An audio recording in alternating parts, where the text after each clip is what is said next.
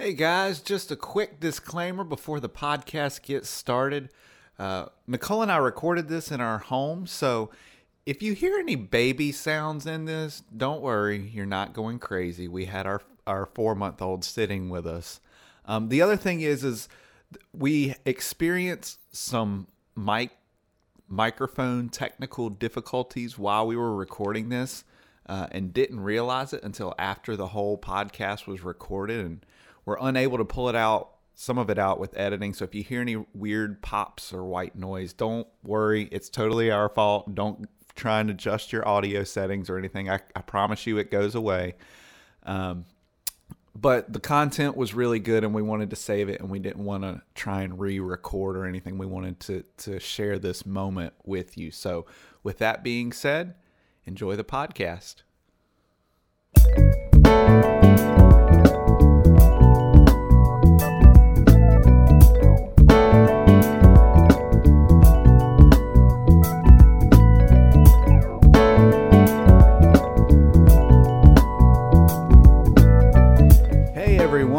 Welcome to Creekside Chats, your weekly resource. We have been away from you guys for a little while now. It's been a few weeks, and it was slightly unplanned, but there is good reason for that. You guys may notice that you don't hear David's voice on here today, and he is a new father. Their son Maverick was born, about a week ago now, on Sunday. Came roaring into the world, and so him and his wife Ashley have been preparing for that. 2 weeks. My wife's given me the signal that he's 2 weeks old now. So time flies when you have a kid. So I'm missing having him here with me this week, but I am really excited to get this podcast started back. We're doing a series right now at our church called From Brokenness to Restored, and we want to tell people stories. I think everybody out there in the world has some brokenness, but they can experience a restoration and a reconciliation to Jesus, and we want to help them tell that story. And so this week, I'm really excited because I have my wife, Nicole, here. We told a little bit of her story in church this past Sunday through a video. And I just wanted her to be able to go into a little more detail and tell you about who she is and her story of being restored. So, hey, Nicole. Hey, Ryan. Husband. It's a little weird. We're sitting here in our house recording this and just having a conversation. So, Nicole, why don't you tell us a little bit about who you are and maybe how you grew up and a little bit of the beginnings of your story. Sure. Well, my name is Nicole, obviously, and I grew up in Richmond, Virginia, which I don't know if anybody's from there, but it's a fairly big city. I grew up kind of in the suburbs of that area. I was born at Henrico Doctors Hospital, and my mom and dad were both believers. They knew the Lord. They were raised in church, and their faith became more and more real when they hit their college age. That's when they met and started a relationship, and then shortly after that they got married, and I was right there as soon as they got married. So they were married for about a year, probably less than that. Okay. And then I came along as their first child. But you weren't right there at the wedding. No, I mean, I wasn't at the wedding, but they got married first. but Love was in the air. Yeah, but I was definitely like there right at the beginning of their marriage, and married so 9 months later. Hello, Nicole. Yeah, so they didn't have much of a honeymoon period before they became a family. Before we became a family, so they kind of were learning the same as I was learning to be alive. They were learning to be married and also then to have a baby. So they did an excellent job raising me. And then my sister came along 3 years later, and we all lived in Virginia. And it was a really good childhood. I loved growing up where we did, and I had a lot of fun at our church. I went to Staples Mill Road Baptist Church, woo woo, from the time I was born till the time I graduated college. So that stability and that consistency in a church family was huge for me. When I was 6 years old, my mom had been talking to me about Jesus, and my dad had been talking to me about Jesus, and I finally decided I wanted to kind of take that step of faith. I'd seen people do it, and I was like, well, this looks like what you're supposed to do when you're 6. So I did, and I genuinely believe that I made a step towards my faith at that moment, and I understood what I was doing, and I was nervous and excited.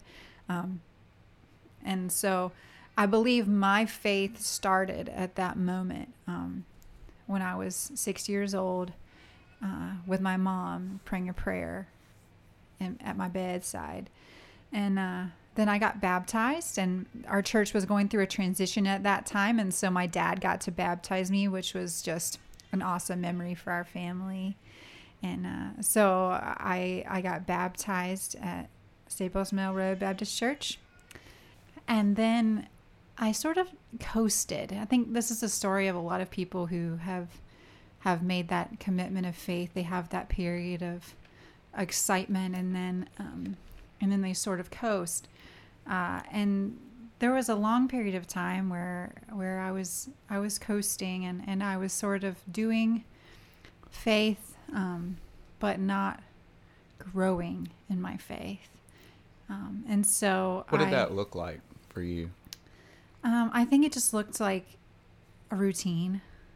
So like you wake up, Sundays you go to church. Yeah, you go with your family. Your friends are kind of around that church friendship. You have good morals. But there's not really a drive. There's no action verbs that are striving you towards this next goal. Growing deeper in your faith. So that's kind of where I was for middle school and high school, which is hard for people. Middle school especially was hard. I dealt with being bullied, and I had some friendships that kind of were broken, and so that whole time period, I think for people is really hard. If you do have a middle schooler, love on them a lot. Middle schooler is so hard. Yeah. I know that in driving that school bus. Middle schoolers, that's the hardest age. It was hard. And I moved a lot, but we lived in the same area. So I moved a lot. I went to 2 different elementary schools, and then I went to 2 different middle schools, and then I went to 1 high school. So once I got to high school, I realized that I loved the theater. I kind of found my niche. I was struggling in middle school to kind of figure out what it was I wanted to do. Didn't really like sports too much. You can ask my dad. I had some really... I know your dad tried to get you into sports too. Yeah, it was bad. So I didn't really do well with sports. I wasn't super competitive at that point. Now I'm a little bit more competitive, but that point in my life I wasn't. So I found theater as really my niche. And so naturally, as I went through high school, I was looking at, what am I going to do with my life? What is my career goals? And they ask you that a lot, and you're like, well, I don't know. What do I want to... I didn't really care about making money. That wasn't like something... A lot of people are like, oh, I want to make money. So they go to do this, that, and the other to make money. Well, I just wanted to do theater. That's what I loved. You wanted to act? I wanted to act. On the stage? Well... Yeah, probably. I think that there was like a little bit of a self-centered sort of gravitation at that moment in my life. Did you have a favorite actor, actress at that point, or somebody that really kind of... Who? I loved Christian Bale. I did. I thought he was the best. And I loved the Newsies. It was like the old um, musical that came on TV with Christian Bale as the lead actor. That's He when he was probably young. doesn't. Yeah, he probably doesn't really enjoy that about his career, but I certainly did enjoy that about his Which career. you've also introduced it to our son, who is 5 now, but he had already seen that movie by the age of 3. Of course. Yeah. He could sing the song too. He was good at it. Yep. So theater was really my niche. I started doing some sound for our choir productions, and started doing a little bit of backstage stuff, started doing a little bit of stuff with lights, started doing some music stuff. So I kind of got into that whole world of theater and music and art. That was something I always excelled at. And especially visual arts. I loved that even in kindergarten. I loved drawing and all that stuff. So that was kind of where I strove to be. And so my friendships were kind of with people like that. Well, as many of you guys know, that is it can become very liberal. And it can also become very self-centered and there's a lot of idolatry there. I mean, we see it in Hollywood. We see people who have worshipped themselves and have kind of created this whole persona.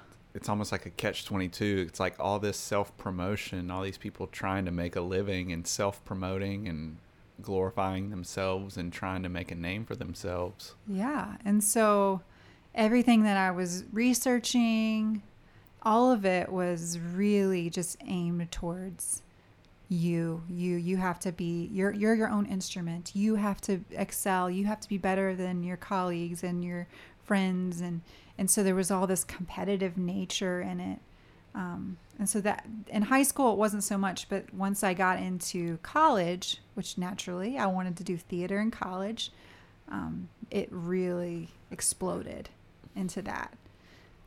So you graduated and you did. went to college, and that's theater's what you wanted to major in. Yes. In college. So I started at college at Christopher Newport University as a theater major. Christopher Newport University is a liberal arts school, and it's fairly conservative, but it wasn't a Christian school.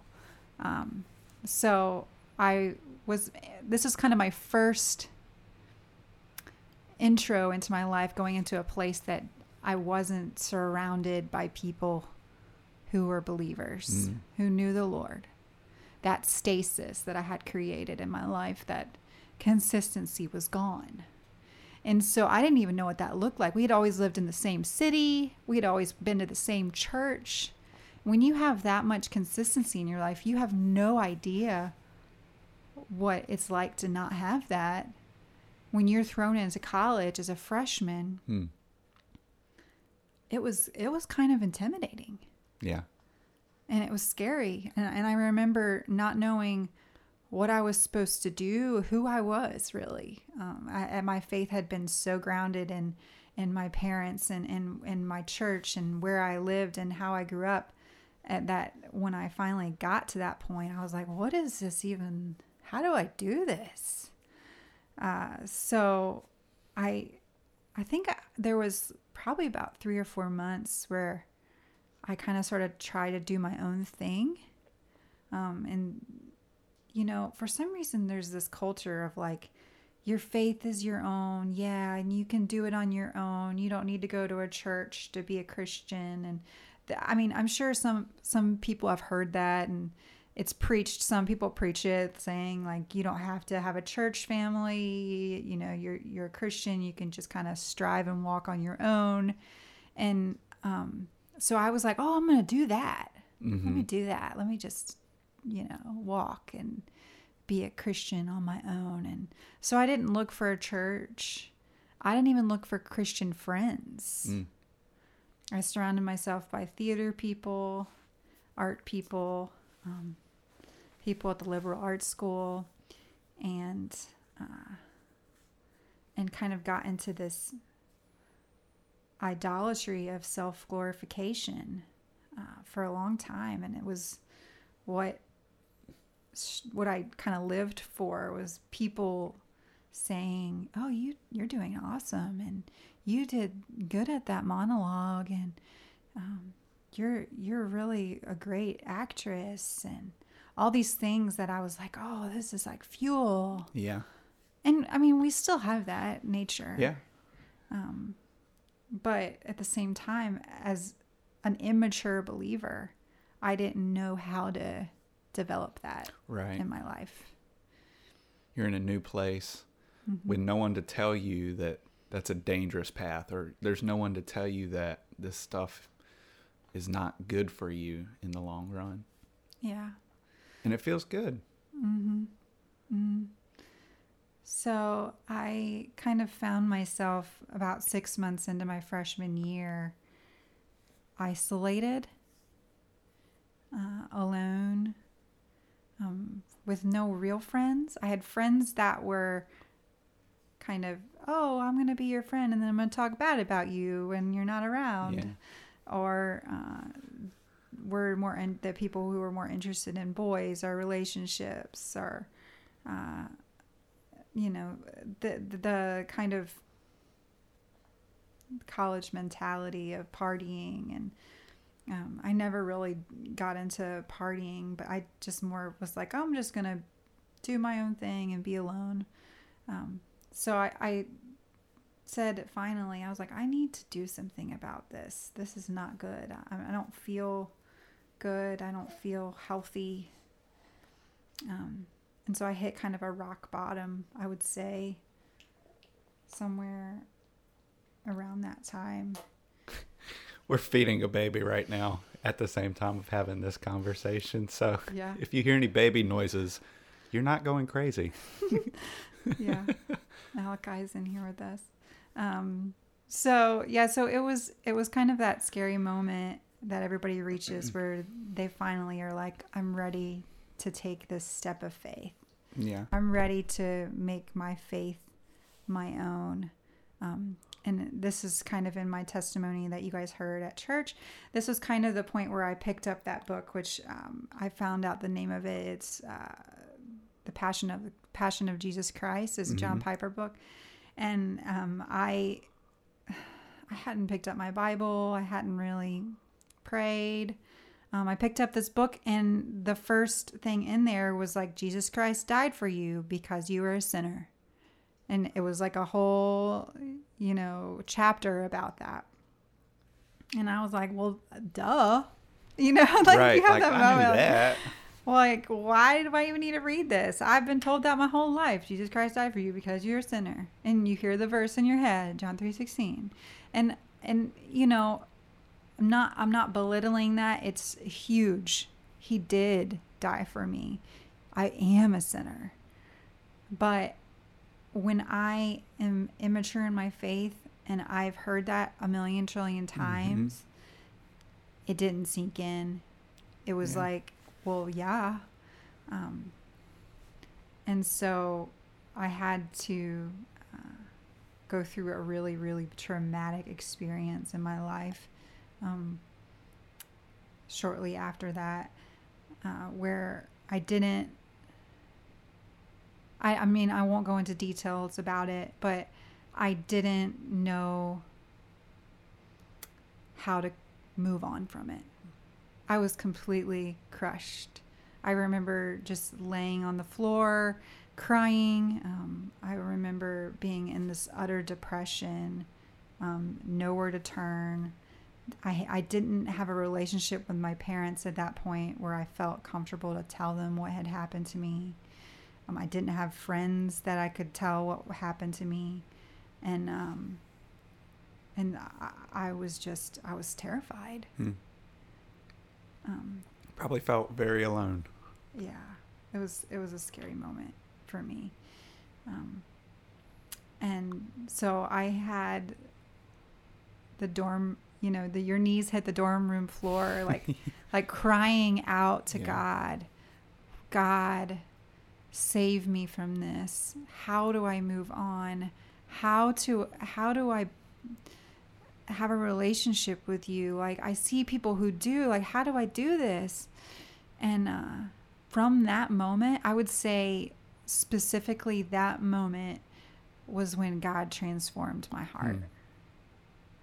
I mean, I was never the same after that moment. When I finally submitted to him and said, God, be my Lord, be my Savior, that's when he just picked me up and held me close. And he was all I had.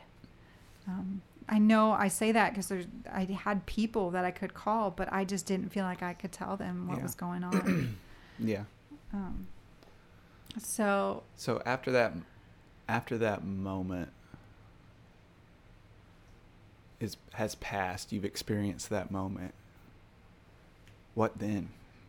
Yeah, that's what I was thinking, because I had all these friends that I was friends with, and I realized that I didn't need them anymore. I literally dropped all of my friends. I can remember thinking these aren't my friends anymore. These people aren't who I need to be in fellowship with, and I need to find people who are like-minded and who know who Jesus is and that will help build me up in that. And so I slowly got involved in something called InterVarsity Christian Fellowship. Mm-hmm. And they met on Thursday nights, and you guys are going to get a kick out of this. And we met in Gaines Theater. So my I'd son's forgotten name about is that Gaines. little fact. He's not necessarily named after the theater. No, he's named after Ryan's grandfather, but this was also a very special place for me. It was Gaines Theater, because this is where I started to grow in my faith. There was a pastor that spoke. He was kind of our Ivy leader, but he spoke. His name was Haas, and he was this massive soccer player guy, huge. He looked like a football player, but we called him Haas. And he preached in a way I'd never heard. He was a storyteller. And so when he opened up the Word, he told a story about whatever he was reading, and just made the whole entire story come to life. That's cool. In a way I had never heard or experienced as a believer. So this kind of made me want to read the Bible, because I was like, I never realized that, Jesus was walking through a vineyard when he was telling us about the different stories in the Bible, just details that I never. All of a sudden they came to life. Those words came to life. Yeah, it was so real. And so I started reading my Bible, and then I think it was 2 months later I picked up that book, that Passion of Jesus Christ, and I read it, and it was completely different. It was every single page was a new exploration of my faith that I never had experienced before. Isn't it a funny and kind of a strange thing how there's certain things you hear all your life, and they could be simple phrases or statements, but something, maybe you take the phrase for granted, but then all of a sudden you hear it one day, and it's your mind explodes because you realize there's this massive depth to such a simple statement. I mean, it's kind of like Pharaoh when God talks about hardening his heart, or, we didn't have ears to hear what the truth was of the gospel. And when you finally are open yourself up to him, he gives you those ears, and you hear things, and you read things, and everything is fresh and new, and you're like, oh, I get this now. This is so awesome. And kind of, I just grew from there in my faith, but something I definitely want to talk about quickly, and this kind of brings it back to the beginning where I was talking about being an infant. And I did talk about this in my short testimony, but being an infant in your faith doesn't necessarily mean that you're young, age-wise. Yeah. So I was an infant in my faith as a college student still. I never grew. I was still drinking the milk of the word, which I think is in First Timothy. Yeah. They're talking to the believers. Timothy's talking to the believers about how, you were young in your faith. You had the milk of the word, but now you're mature. It's and time you to eat can a steak meal. Yeah. You can eat meat. Yeah. We, as believers, cannot just continue to drink milk. Yeah. Yeah. Or we're just going to stay babies. And when somebody comes up to us and says, why do you believe what you believe? We're going to, all we're going to have is ABCs. Mm-hmm. A, admit, believe, but literally, like, right. That's all we'll have. Yeah. So if we're not like getting our arsenal ready and getting in the word and growing in that and sharpening those things, we're not going to be able to defend our faith the way that God's called us to. Yeah, that's really good. That's really good. And I heard a talk. It was a female. It was a group of women, and we all sat down and talked about eating disorders, and this has nothing to do with eating disorders in terms of women who are struggling with actual eating disorders. This has to do with our faith and how, the milk, if that's all we're having, then we're spiritually anorexic. We don't have what it takes to survive our faith. We need to eat the meat. We need to eat the good stuff. Yeah. And be feeding on the word.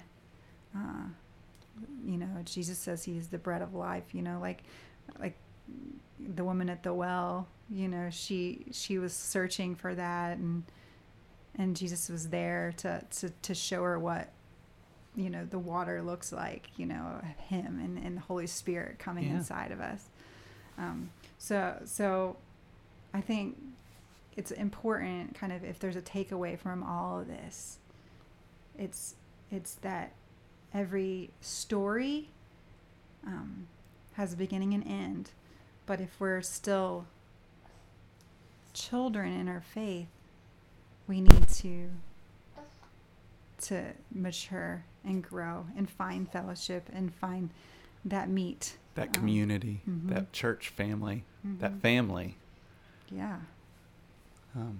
And it's interesting because I think it goes back full circle to what your parents did for you as a kid. Those things that you learned came back because of their intention in finding that community. Real quickly, there's so you start growing, and why don't you tell everybody, what is it that you do now, and how do you see your faith in the arts and the theater world interacting? How do you view that now as opposed to when you were first in college? Yeah, it's a great question. Because I still do theater, and I was telling you earlier that it became something that was very egotistical, and but not so much as an actor. No, yeah, it had some idolatry in it. Well, no, but you still do theater, but not so much as an actor. Right. What is it you do? Right. So, I kind of, once my faith changed and transformed, I actually changed my major from being a performance theater major to a technical theater major. I'm getting emotional about this. I don't know why, but I fell in love with producing theater, doing all the stuff that nobody else saw. All the behind the scenes stuff. Yeah. The rest of the iceberg. Yeah. So I do like lighting design and set design and creating art on stage. So, and I just got a job as a high school teacher teaching drama to Stratford High School students. Woo woo, Stratford Knights. And I start that in a few weeks. And I hope to inspire them to see more than just the surface level of what theater is. I know this is probably a lot more than just 2 minutes worth of material, but real quick, 2 minutes. Because you mentioned before the theater world can be very liberal and have interesting views on things and how they portray things. So as a believer, what do you see? How do you see the role of the theater in sharing the gospel, or like what is its purpose? That's a great question. The arts in general were the word created. Like God created the earth. He created the universe. He created us. Mm-hmm. This is all the arts. I mean, He is a creative God. He calls us to be creative, and I think that if we're created to be creative. Yeah. If we're kind of living in a box and we're not expressing ourselves and being creative, we're not living up to how we've been created to be creative. So I think everyone should have some sort of outlet. Some people's creativity is organizing spreadsheets. Yeah. Hey, that's awesome. And that's their art. And they're good at it. Yeah. I know Denise, she said she's good at organizing. That's like her art. Like, we all have some art that we have been called to do, and talents and gifts, mm-hmm. Music. So I think for me, I want to find that in people. I want to find that creative juices in people, and I want it to grow in them. I want to encourage it and see it grow into something that can be transformative in people's hearts. I mean, for instance, the past 2 years, I've taken a group from Liberty, which is my other job that we left, and to Belgium and France to do wordless dramas. I mean, this art form, you don't need language. Right. Yeah, because y'all were able to use that to people that spoke French. Yeah. And the majority of you could not speak French. I cannot speak French. But you were able to communicate to them. Mm-hmm. And we saw people come to Christ through it, because they were able to see this emotional response to their faith and kind of experience it in a way other than words. Right. Obviously, we point them to the word. Right. But we have that in every language, almost. We're working on that still. I think Bible translators are still working on that. But we have it almost in every language. And so if we're able to present this wordless drama and then give them the word and point to them the answer, I mean, that's huge. That's huge. That's really good. That's really good. I wish I could sit and talk about this topic all day long. You can, babe. We're married. Yeah. We can talk about it. We'll probably be talking about this more later, for sure. But we are out of time for this week. Nicole, thank you so much for sitting and talking and sharing your story with our church and anybody else that wants to take a listen. Join us again next week. We're going to have another story of a very near and dear couple, Steve and Denise Brunson. Man, I love the Brunsons. They are one of a kind. And David and I were actually talking about this the other day. When they're not around or like they're not at church, we dearly miss them, because the life that they have and their presence and the joy that they have is just, you can't be around them and not see it. Mm-hmm. Yeah. And so we're gonna hear their story next week, and it's a pretty incredible story. So join us next week.